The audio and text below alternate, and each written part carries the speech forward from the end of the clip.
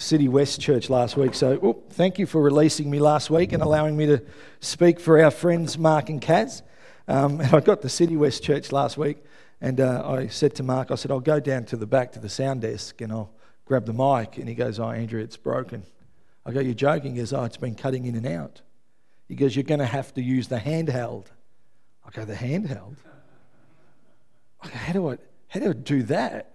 I go, you're only going to get half a message if one of my hands are trapped, like I need both hands to speak, it just works better. I figure, this is a really bad joke, and some of you will think, I can't believe you said that. You can't crucify someone with one arm, yeah? You need two. And if I'm going to bring a message that's going to cut like a double-edged sword, I need to have both hands available. So they got half a message last week, but it was fun just the same. So thank you. Thank you for allowing me to go. Nathan and I had a ball. Nathan came with me. On the way there, we decided we'd wash our car because my car's been off the road for a month and it was filthy. So I took it through a car wash. Never taken the Navara through a car wash. The Navara has a sunroof. That's correct. From the moment we got in there, this screen came down in front of us, so we're just sitting there waiting. There's cars waiting behind me, and it starts, in pretty colours as, the soap comes out, and Nathan's loving it, and then Nathan goes, oh, I go, what's wrong? He says, I'm getting wet, and I look up, and from the corner of the sunroof, there's this patch that's growing across the roof. So I took Nathan through Macca's on the way there, and so all we had was 3 serviettes. Seriously, 3 serviettes. So Nathan gets the serviettes, and he's trying to hold it up there, and meanwhile it starts dripping down my back. So I can't get out, I am trapped. So we were off to a great start. Anyway, I thought I'd take the opportunity really quickly. I'm just looking at the time, and I've got time, because we're day 19 of the fast. I'm just wondering if anyone's got a testimony to share of yet. Any breakthrough, something that's happened. If you have, come up. There's a mic here. Come and share. If you've got a testimony of something that God's done during the fast, come up and share. Whoever. No one. One? Come on. Now, I'm going to preface this. One, apart from the fact the story has to be short for time, it has to be clear. You cannot leave out detail. So you can't say this cousin's brother, sister, the stuff was happening there, and then during the fast I prayed for it and it happened. None of us know what the breakthrough was. We want to know what the breakthrough is. Is that cool? Good. Kieran, come. Okay, so a couple of weeks ago on a Thursday night, we went to John and Judy's place to pray, and I've been doing the Daniel fast, so I've cut out meat and bread and stuff. I've just been eating vegetables and fruits and nuts, and we were sitting there praying for them, and all of a sudden I could feel this pop in the back right here, and I've had a long-term back injury for years, since 2013 when I lifted a patient improperly when I was doing my aged care training, and it was a long-term injury. I went to physios, chiropractors, everything. They said you just have to manage it for the rest of your life, and all of a sudden it just went pop, and I went home and I was reading my Bible after, and I'm sitting up in bed thinking there's no pain between my shoulders anymore. I'm thinking this is weird. And then Saturday on the markets, I went to the markets. There's a lot of heavy lifting that normally aggravates it, and I'm thinking there's just nothing. I get home and I was just so relaxed. There was no self-massage that I got to do, just nothing. It was just gone. Come on. And then on Sunday, I was carrying some groceries home. Normally, I get home and there's a little bit of pain there, and there was absolutely nothing. So I can now safe to say that God has worked through me and healed me from this long-term pain that I've been having to deal with for years and years and years, that even doctors said that there was just no hope and I'd have to just keep managing it for the rest of my life, and God has just healed it all of a sudden. It was just amazing. That's awesome, dude. Anyone else? No one else? Yeah, can't help it, share. I'll only share this today because he's not here. My purpose in doing the fast was to pray for my youngest, who's been struggling a lot ever since the start of school, very, very down. My story is a bit different because God doesn't always work in the ways we expect. Yeah. So I started the fast on the Wednesday, And on the Wednesday, proverbially, it hit the fan with him, and things came to a massive head. But that's been healing as well, because it's now all out in the open. We understand what's going on. He's getting help through counselling. We've been able to put some positive things in place. And we're moving forward, whereas before we were just marking time. Yeah, so it's a different way that God has worked. And I always say when you pray, especially when you pray, God, your will, it's not going to be the way you expect That's it. right. But it's been healing because it's moving us forward. Yeah, absolutely. That's awesome. Absolutely. Anyone else? Anyone? Vic, you going to share? Well, you shared something at prayer meeting. Yeah, I thought you did. You can keep it for next week. Next week the fast is officially over and we'll open the mic again. Okay. So please be sensitive to what God's doing in you. He may even have shared a revelation with you, yeah? It's not coincidence that you may have received fresh revelation at this particular juncture in your life, that you're in the middle of your fast. That's how God works. That's why we do it. It's all about becoming more sensitive to Him, yeah? So I love these times. I haven't gone there enough of late, but even what I want to talk about today, it's going to be a bit of a muddle. It's what God's been talking to me about over the last couple of weeks as I've been fasting. So I've tried to put some of those thoughts in some sort of, order that makes sense, and I'll do my best to make sense of it. But considering that this is the year of seeing, let's see how we go. Yeah, and where we finish up at the end. Is that all right? So let's just quickly pray. Father, have your way during the word, have your way in the message. Father, as I often say, may your words come forth. Lord, things that I've planned to say, Lord, help me to forget them. And Lord, things that you want to say, ensure that I speak them. And Father, use me as your servant today, that we may all come away, lives changed, rearranged, fashioned and moulded, Lord, more into the image of your Son, Jesus. And everybody said, Amen. So we've been talking about, and I've been talking about over the last few weeks, apart from fasting, about how we see, and some of my thoughts today are going to continue along that line about how we see, because everything that we're influenced by moulds us, and what moulds us then, affects the way that we see. So what we go through in life affects how we look at particular situations. You and I could go through exactly the same thing, and you may have a different perspective of what you're going through because of what you've been through, etc., And in life, particularly in Christianity, I believe we often have and often walk through what we call wilderness experiences, dry places, barren places. I think in life, everybody has a wilderness experience, and it's not just a one-time experience. Wilderness experiences can happen, those seasons can happen at the most unexpected times, And often in a wilderness experience, it's a place where things aren't what we hoped for. You've got your dreams, your aspirations, and you get to this wilderness and it's turned upside down. Everything almost looks the opposite, And in fact, when you're in the middle of a wilderness experience, if you're there too long, you can doubt God's love, you can doubt His goodness, you start to get negative about yourself. It starts to change the way that you see things. It shifts your perspective. And it's normally right in the middle of a wilderness experience that you and I, as mere mortals, that we crumble. We begin to complain. We blame God for it. God, why? Take it away. Help me. Rescue me. Save me.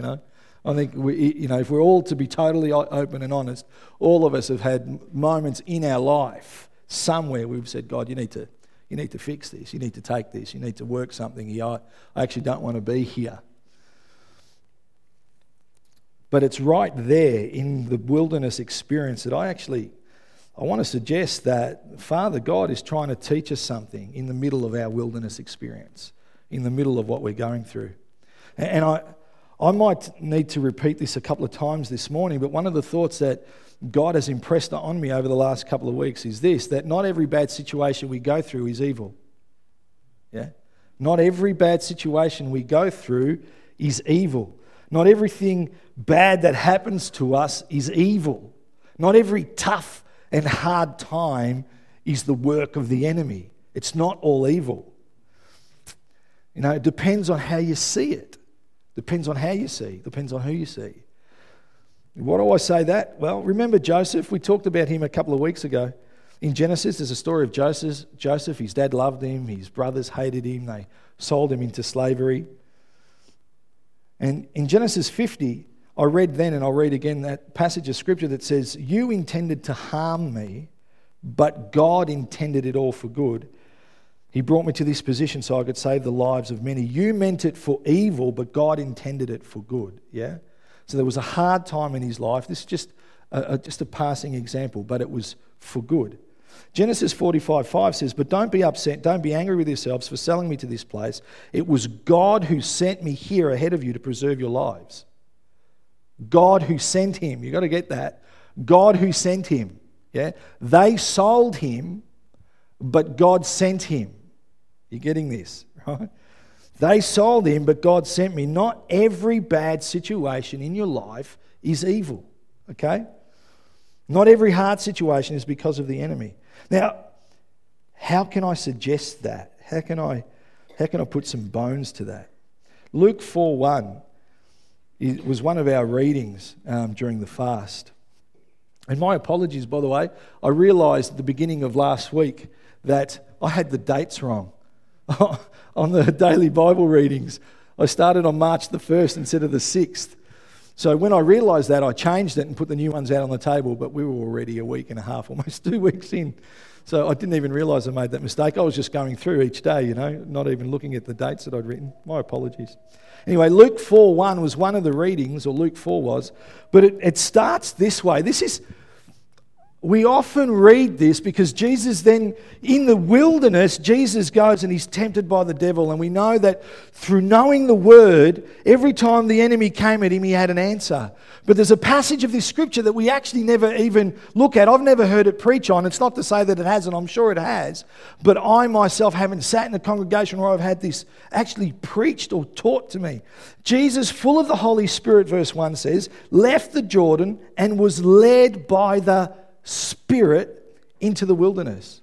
Now, the word spirit, the Greek word spirit there is pneuma. It means wind, breath, spirit. It's actually God's Spirit.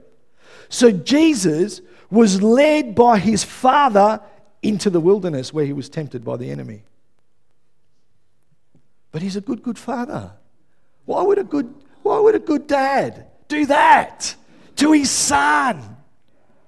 Because not every hard time, not everything that's difficult, not everything that's bad is evil. Was led by the Spirit into the wilderness. So we've got to understand this. Jesus was led into the wilderness by his dad. And after being led there by God, by Abba, that we sang about, he was then tempted by the enemy. So it's not just a wilderness, he's getting temptation from every side. Why would God lead his son into the wilderness? Well, let's help us see how Papa sees.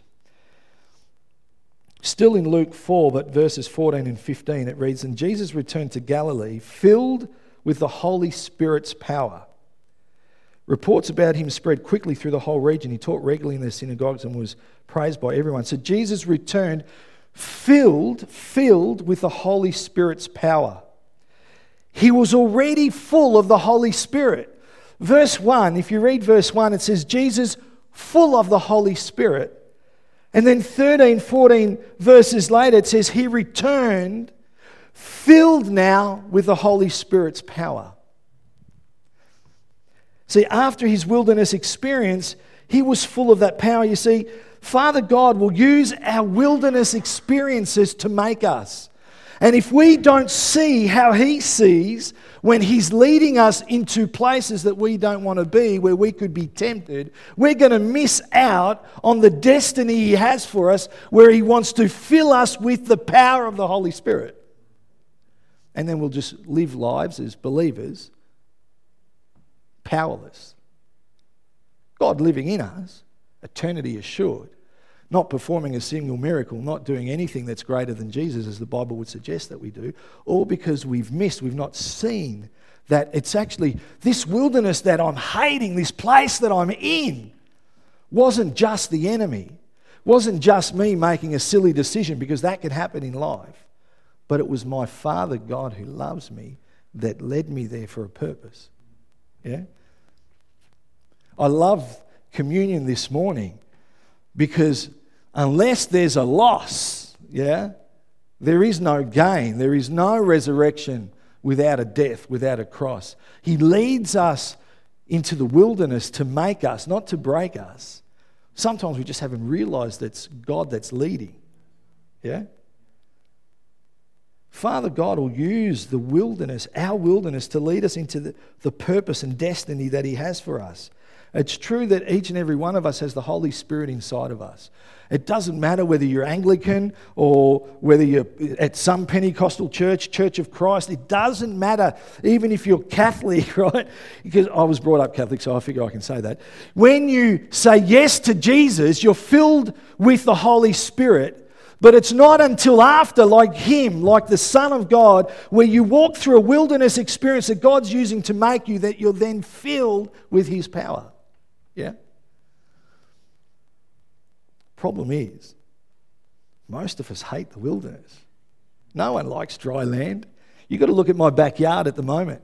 I shared with someone yesterday, I've discovered for the first time why I have no grass in the backyard. Apparently, well, yes, I've got to water it, but apparently leaves are waterproof. I haven't raked for 7 or 8 years that I've lived there. I'm from the city. Why would I rake leaves? They usually go down the drain. There's no drain in my backyard, so I need a goat. But apart from that, that's me saying I'm still not going to rake them even though I need grass. I could pay for a landscaper to come, he'll make it look beautiful, grass will grow, and then leaves will fall and grass will die. So,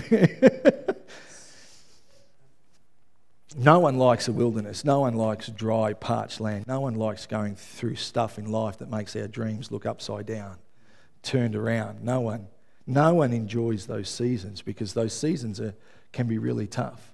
For Jesus to be fasting, He was seeking power from His Father to get through the temptations that He was facing. Yeah, I'm sure that the Son of God, in the same way that He said, take this cup from me in relation to the cross, wasn't keen on going on a 40-day fast in the middle of a desert. Yeah? We hate it. It's hard. It's dry. It can seem hopeless. And I believe the word for us is that some of us can get trapped here. That wilderness that we're supposed to be walking through, that He leads us into, can become a prison to us. And then when we're stuck there, it changes the way that we see. So we can't see what God's doing. We can't hear what He's saying. Look at Elijah. In 1 Kings chapter 18, I won't read it, it's just too long, but Elijah goes into battle against the prophets of Baal, 400 prophets of Baal, yeah, a false god. And he's pretty cocky, Elijah's a pretty confident dude. And he says to the 400 prophets, you go first. You choose a bull, you go first. You get your God to burn up the sacrifice. And so he allows them to have a go at that all day. All day they're praying to their God. Come on, burn it up. Nothing happens. And if you read the scripture, he taunts them. Actually, he'd be a really cool guy to talk to because he's a smart Alec, He's a smart A. Maybe he's asleep.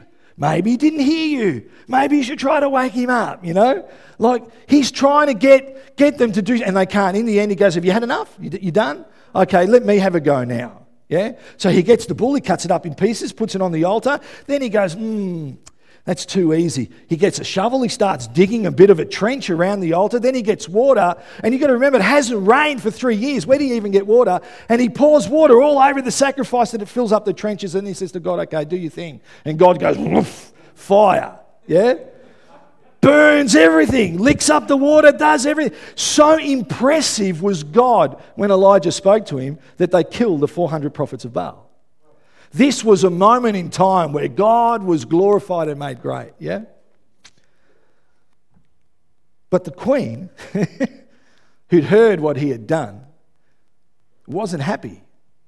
She wasn't happy at all that Elijah had performed so well and that her 400 prophets had been killed. So she sends word and says, listen, buddy, I know you spoke to the king, and I know rain's coming, and I know all that's happening, but by the end of the day, I'm going to kill you. In the same way you kill the prophets, I'm going to kill you. Now, he's just had the most glorious victory ever, and he's fearful, and he runs. 1 Kings 19, 1-2 says, Now Ahab told Jezebel everything Elijah had done and how he had killed all the prophets with the sword. So Jezebel sent a messenger to Elijah to say, May the gods deal with me, be it ever so severely, if by this time tomorrow I do not make your life like that of one of them. So he gets scared and he runs. Fair call if someone threatened my life, even after something miraculous. You know, you pray for someone, they get out of a wheelchair, and the next day you get a call, and I get a call at home that says, listen, dude, we're coming to kill you. I reckon I'd probably ask if I could sleep at one of your homes. You know, I think I'd run too, yeah? Someone else. Yeah, I'll just see who my friends are. And he runs into, the scripture says he runs into the wilderness, yeah? And after only one day in the wilderness, and many of us have been in our wilderness for much longer than that, after only one day, the way that he sees is totally different.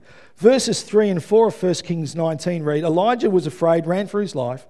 When he came to Battistella in Judah, he left his servant there. Verse 4, while he himself went a day's journey into the wilderness, yeah, he came to a broom bush, sat under it and prayed that he might die.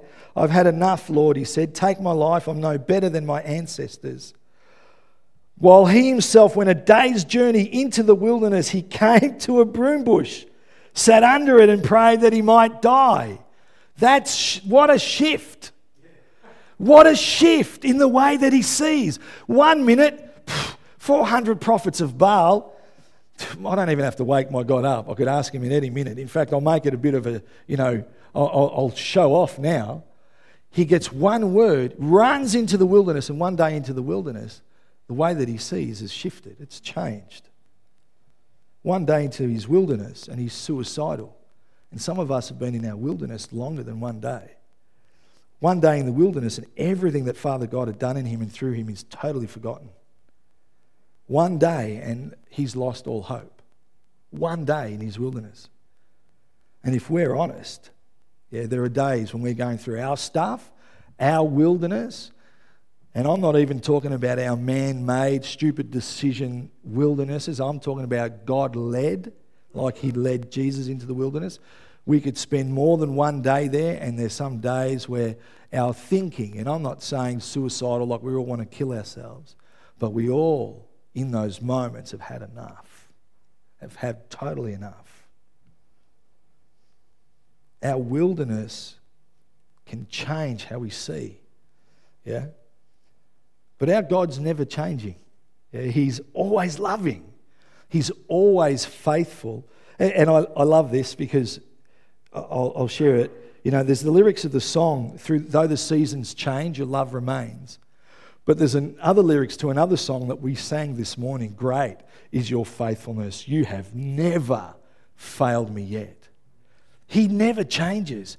Even when he leads us into a wilderness that he's using to make us and not to break us, though we don't see it right and we're struggling and we hate it, his love for you hasn't changed. Not everything hard, not everything bad that we go through is evil. Yeah? The Bible's clear that, see, this is why it's important to see how he sees, because the Bible's really clear that he's not going to let us go through what we can't handle, yeah? What we can't bear, the scripture says. 1 Corinthians 1:13, no temptation has overtaken you except what is common to mankind. And God is faithful. It doesn't say maybe. It doesn't say if you're on your good behaviour. It just says, and God is faithful. He'll not let you be tempted beyond what you can bear. But when you are tempted, yeah, Jesus was tempted. Jesus was led into a wilderness where he was tempted by his Father. But when you are tempted, he will also provide a way out so that you can endure it. Yeah? He will provide the way out. Have we possibly misjudged some of the seasons that we've been in, walking through, are in? Have we misjudged some of the wildernesses that we've walked through, complaining, whinging, whining, asking for deliverance, when it was God that possibly led us there? See, leading us into our wilderness, leading us into a place where we're tempted, for God, who's never changing, who's always loving, He's never about breaking us. It's always about making us. In the same way that parents, we discipline our children. And if you ask my son, there are some times that I'm just too hard. But it's never about breaking him. It's always about making him all he can be. Yeah? And we're created in what? The image of the living God. Why would he be any different? You know, there's all sorts of theology around at the moment that when you read the book of Job, you know, Job's not really a true person. It's just poetic because a good God can't do that stuff. What a load of crud. Seriously. What a load of rubbish that is. If that was true, then they wouldn't use Job as an example in other scriptures in the Old and the New Testament. He's real. But not everything hard, not everything bad that we go through is evil. Sometimes it's to make us, not to break us, even when we don't understand it, yeah? God's plan's always good. Maybe we just haven't seen how He sees, haven't seen what He has in store for us. He's always good. But why would a good God lead us at times into a wilderness? It's because the who is always greater than the why. Yeah? The who is always greater than the why. In a wilderness, you have no choice but to focus on our Father. You have no choice but to focus on Jesus. No choice. Ross said it well this morning. All things work together for good. All things work together for good. Not everything bad is evil. And maybe what we consider to be bad is actually good if we could see the outcome. Yeah? See what He had intended, see what He had purposed, see what He had in store.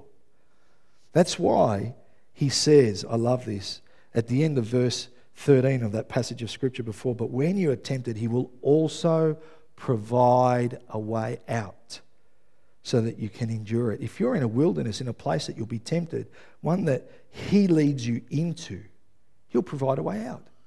He will provide a way out. He will never leave you there if He led you there. You got to get that. He will never leave you there if He led you there. Yeah? Because He leads us in so that He can lead us out. Yeah? He leads us in so He can lead us out. You know, Papa leads us into our wilderness so we can trust Him. Isaiah 43:19. We looked at this scripture a month ago. For I'm about to do something new. See, I've already begun. Don't you see it? We know that passage of scripture. You know, we know that. I talked about that. I love that part. But I love the next part. I will make a pathway through the wilderness. I will make a pathway through the wilderness. The very God that leads you into a wilderness where you'll be tempted so that you can go in full of the Holy Spirit but come out filled with His power that He's using to make you, not break you, will actually make a path for you through it. Yeah? Where does He make the path? Smack in the middle of our wilderness.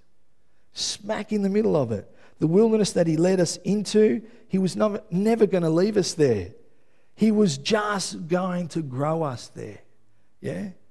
But some of us have just stayed there too long. Some of us have stayed there too long. Sometimes you need to come out. You can have trees and flowers that grow and blossom, but every once in a while, you know, you need to move them from where they're at, because where they have been their whole life is no longer beneficial. It's no longer nutritious. The rose plant used to grow there, but it's not anymore. It needs to be over there. The soil's better for it now. You're not always supposed to stay in the wilderness. He led you there to make you, not to break you, to grow you. Sometimes you've got to find and see and discover the path that He's created in the middle of it so you can walk out. See, when we grow, when we receive the blessing that only comes from walking through a wilderness. Yeah? There's so much to God that He has a blessing for us over and over and over. To think that He has anything greater than our salvation already is already mind-boggling. But He has blessing upon blessing upon blessing. Our salvation's secure. We're going home to the Father. Our eternity is fixed. We're citizens of heaven, ambassadors of God. But sometimes we miss out all that He has for us because we don't walk into the places that He wants us to go. Yeah? When we grow and we receive the blessing that only comes from a wilderness experience, He uses that to bless others. 2 Corinthians, this is another one of the thoughts that God has been sharing with me over the last couple of weeks. In chapter 1 of 2 Corinthians, verses 5 and 7, "For just as we share abundantly in the sufferings of Christ, so also our comfort abounds through Christ. If we are," that's you and me, "if we are distressed, it is for your comfort and salvation." Right? If we are comforted, it is for your comfort, which produces in you patient endurance of the same sufferings we suffer. And our hope for you is firm, because we know that just as you share in our suffering, so also you share in our comfort. Can others actually share in your sufferings? Can they actually feel your pain, your anguish? Will they know your agony, your struggle, the strife that you go through? No one's fully going to understand what you've been through. But when you're led into a wilderness experience by God and you actually walk with Him and allow Him to lead you out in that place of dry barrenness that you've not liked, when you allow Him to do a work in you and you come out full of the Holy Spirit, you now have a testimony that will be a blessing to others, and they will now share in your sufferings. That's how it works. They don't go through the same identical sufferings and that's like, woohoo, brothers, yeah, we're brothers in our... It's not how it works. To be a blessing means that you're a blessing. They share in your suffering when you actually allow God to do what He wants to do in you. They become the beneficiaries of everything, amen? He gives us a way out. He chooses the way out. I love that. Not us. He makes a path in the wilderness. He makes the path. We don't make it. We don't escape from it. He leads us in and He'll make a path to lead us out. I reckon that's pretty encouraging. He creates a path when we walk on His pathway, His exit strategy. We then share that journey with others that others need to know. They need to hear. It builds a new level of foundation of faith so they know they can go through it because you've been through it. They're blessed by it. They share in your sufferings. And maybe where some of us find ourselves right now today was God's leading. Maybe. It depends on how you see. Too many of us have complained about wilderness experiences that we've been led into by God. Wasn't our fault. Wasn't the enemy. God led us there. And I think some of us really, to be honest, we need to repent of that. We need to repent about being people that are whining and whinging about where He sent us. If Christ is our example and we're going to share in His sufferings, the fact that He led His Son into a wilderness to be tempted, why would it be any different for us? He wants to use that to make you, not to break you. We just have to read it right. There's so much stuff out there in Christendom now that talks about how good God is, and He is. He's all good. He's all love. But He's so good that nothing bad can be of God. But not everything bad is evil. That's a wrong theology. God is still holy, and He's still just, and He's still all-loving. And He still leads us to places to grow us and to make us. Same way that we do with our children. I can't say I know the mind of God entirely or what He's up to. I don't think any of us can, but I know this. There are some experiences that He leads us into so that He makes us better when we come out. Yeah, aren't we formed into the image of His Son with ever-increasing glory? Yeah? Every day, every prune, every cut, every shape, every mould. I said it a little bit earlier, but some of us have been in our wilderness too long. Some of us are trapped here, and we feel stuck here. We've become prisoners here. And unfortunately, a prison perspective, can rob us of our destiny. When you're trying to look through prison to see what's going on out there, your perspective will change. We know about Elijah running after that victory. But what about John the Baptist? He's a man who knows Jesus. He's a man that baptized Jesus. John was the one that spoke in John 3:30, he must become greater and I must become less. He heard the Father speak life-changing words. You could have no better encounter. Imagine being the one that dunked Jesus and then the clouds open up and a dove falls and it speaks. Imagine that. That's not a bad encounter with a living God, yeah? But then you fast forward, and now John the Baptist is in prison, and it says in Matthew 11, chapter 11, verses 2 and 3, when John, who was in prison, heard about the deeds of the Messiah, he sent his disciples to ask him, are you the one who is to come? A prison perspective, yeah, can rob you of your destiny. It changes what you see. He knew who Jesus was, and now all of a sudden he's unsure of who Jesus is. When we're in our wilderness for too long, it will change how you see. You've got to get out. He's making a path in that wilderness. You've got to get out.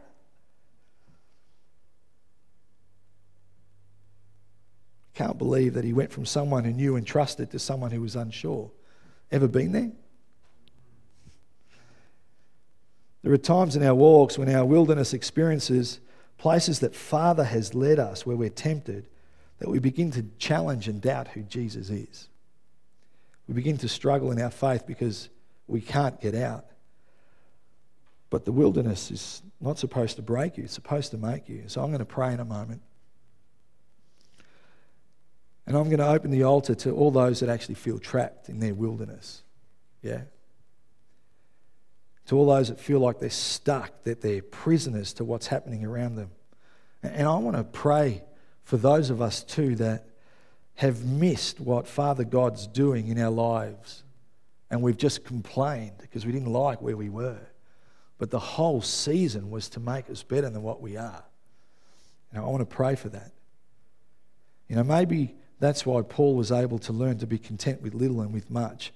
Maybe he knew some of his wilderness experiences, were actually being led by the Lord. Why don't we stand for a moment? Ross, can I have the team and that third song that we sang?